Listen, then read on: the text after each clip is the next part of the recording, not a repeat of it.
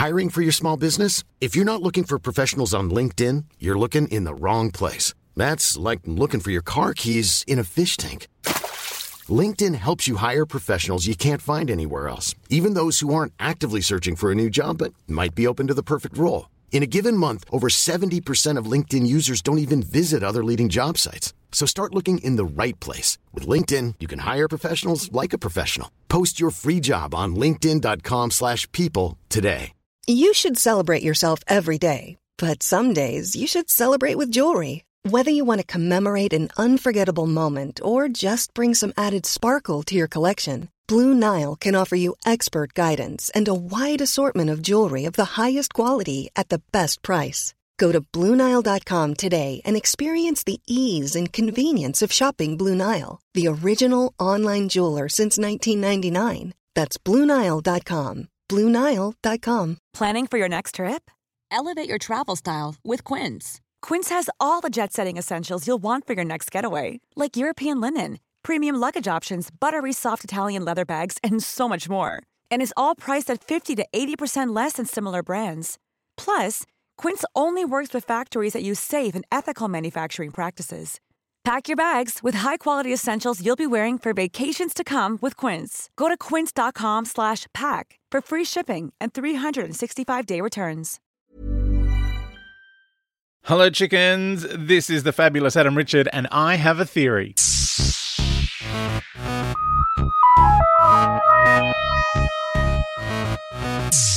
Oh, hey, chickens. Let's look back at the Frontier in Space, the John Pertwee 6-part first half of the Dalek War nonsense. That's what they called it when it was out on DVD. First up is the delightful Dr. Simon Exton from the Exton Moss podcast.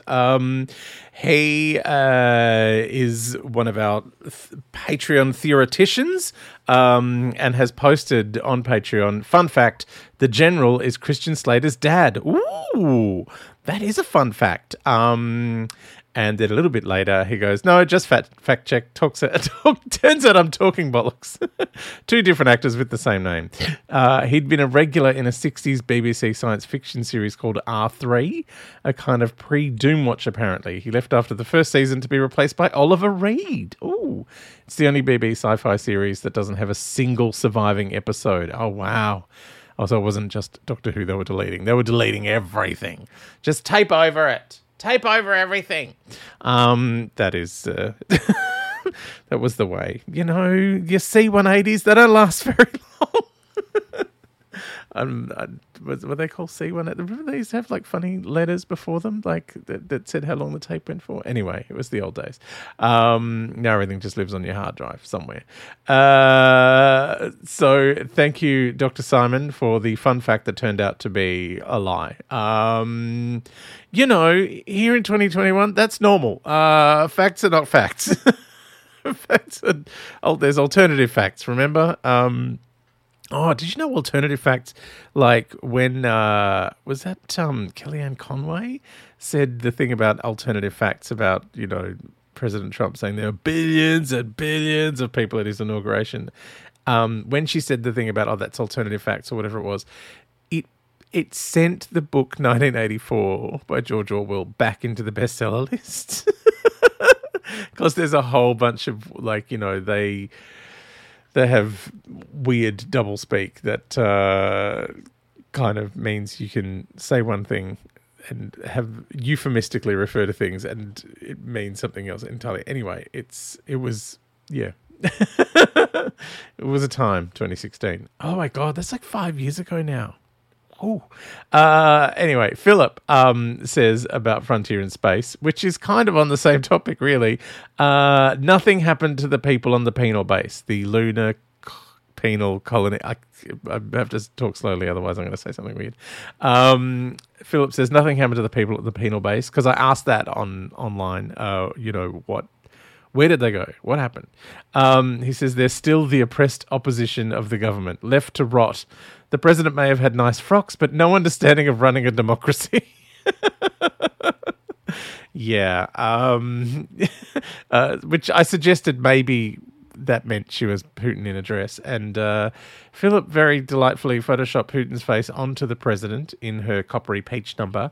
And now I'm scarred for life because that is not a picture anyone wants to see. Also, because when you cut Putin's face off, it really does look like you removed it from his head. It's not. He's got that kind of odd puffiness about him that looks like, maybe his face has been replaced at some point. He's had a full head transplant. It does imply that democracy is not a democracy in the future. Like, it's something weird going on. Mavis says, this is one of the first stories I saw. Groovy, baby. And then says, Adam, do your dolly... Oh, Mavis is obsessed with my dollies. Adam, do your dollies live in a big display cabinet a la visual merchandising like Steele Saunders' Star Wars Hall? No, they do not. And then says, did you know that Darren Hayes from Savage Garden also has cabinets full of Star Wars gear protected by UV filtering glass? That's hardcore. Oh, I do love Darren and his Star Wars love. I used to do a terrible impression of Darren Hayes when I worked on Triple J a billion years ago, like 2002, 2003 maybe. Anyway, he used to write this blog before there was a blog on his Sony website. And anyway, we did the final ever Spics and Specs. There's been 3 final ever Spics and Specs together, and we talked about it. And then a few years ago, I said, "Oh, I've still got all those diary entries," and he said, "Oh yeah, Sony deleted them." So I sent them to him, and he's like, "Ooh, that was a dark time in my life." Bless the Dazzler. He is a delight.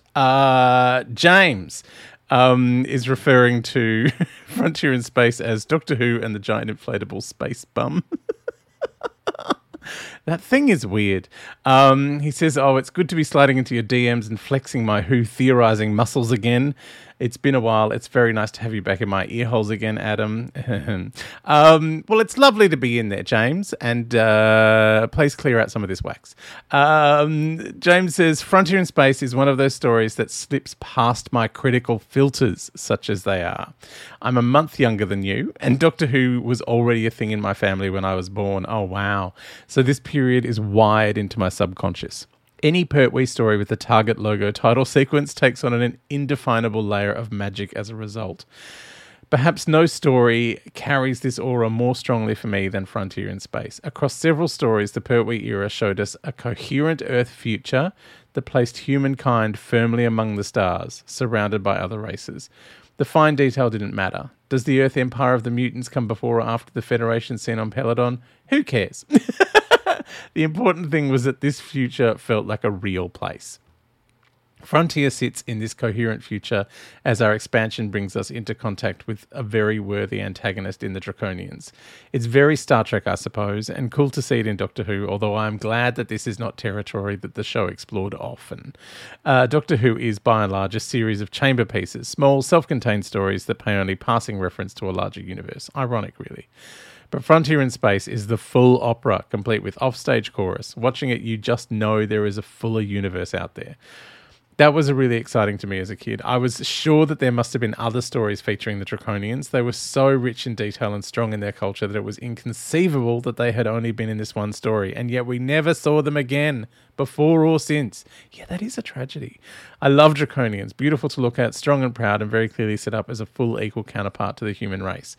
I like that both humans and Draconians make similar shifts over the course of the story, from hostility and pride to acknowledgement and reconciliation.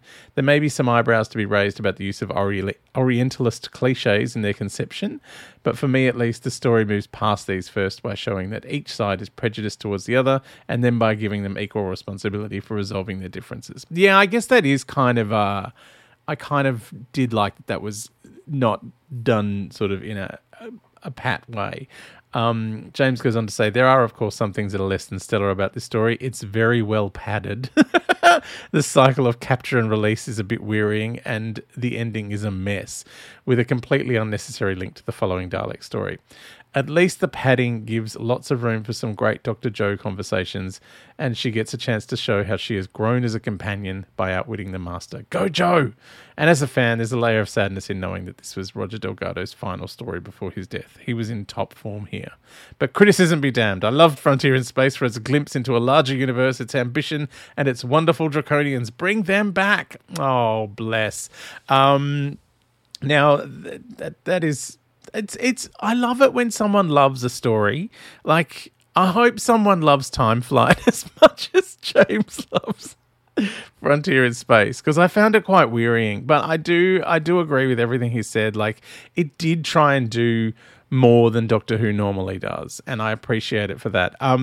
He did send me a postscript while he was watching the first couple of episodes of Planet of the Daleks, saying, "Oh, all that universe building is kind of undone by Planet of the Daleks.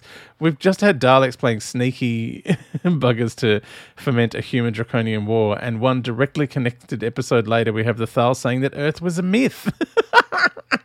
I don't mind this story of its in and of itself. It's got purple shagpile aliens, a movie surplus Dalek with a flashlight for an eyepiece, and a cavern full of tiny widdly Daleks. What's not to love?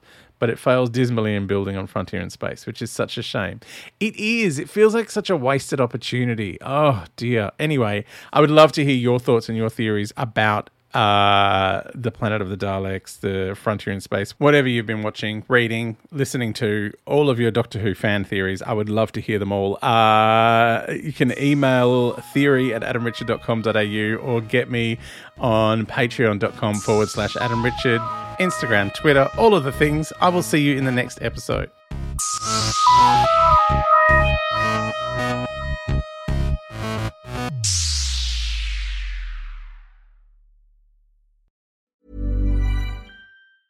Hey, it's Paige DeSorbo from Giggly Squad. High quality fashion without the price tag. Say hello to Quince.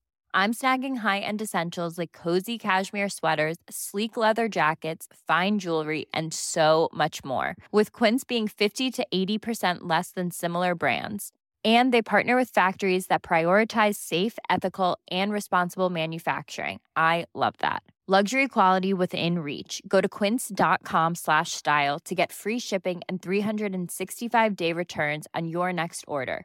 Quince.com/style. When you make decisions for your company, you look for the no-brainers. If you have a lot of mailing to do, Stamps.com is the ultimate no-brainer. Use the Stamps.com mobile app to mail everything you need to keep your business running with up to 89% off USPS and UPS. Make the same no-brainer decision as over 1 million other businesses with Stamps.com. Use code PROGRAM for a special offer. That's Stamps.com, code PROGRAM. When you need mealtime inspiration, it's worth shopping Kroger, where you'll find over 30,000 mouth-watering choices that excite your inner foodie. And no matter what tasty choice you make, you'll enjoy our everyday low prices, plus extra ways to save, like digital coupons worth over $600 each week. You can also save up to $1 off per gallon at the pump with fuel points. More savings and more inspiring flavors make shopping Kroger worth it every time. Kroger, fresh for everyone. Fuel restrictions apply.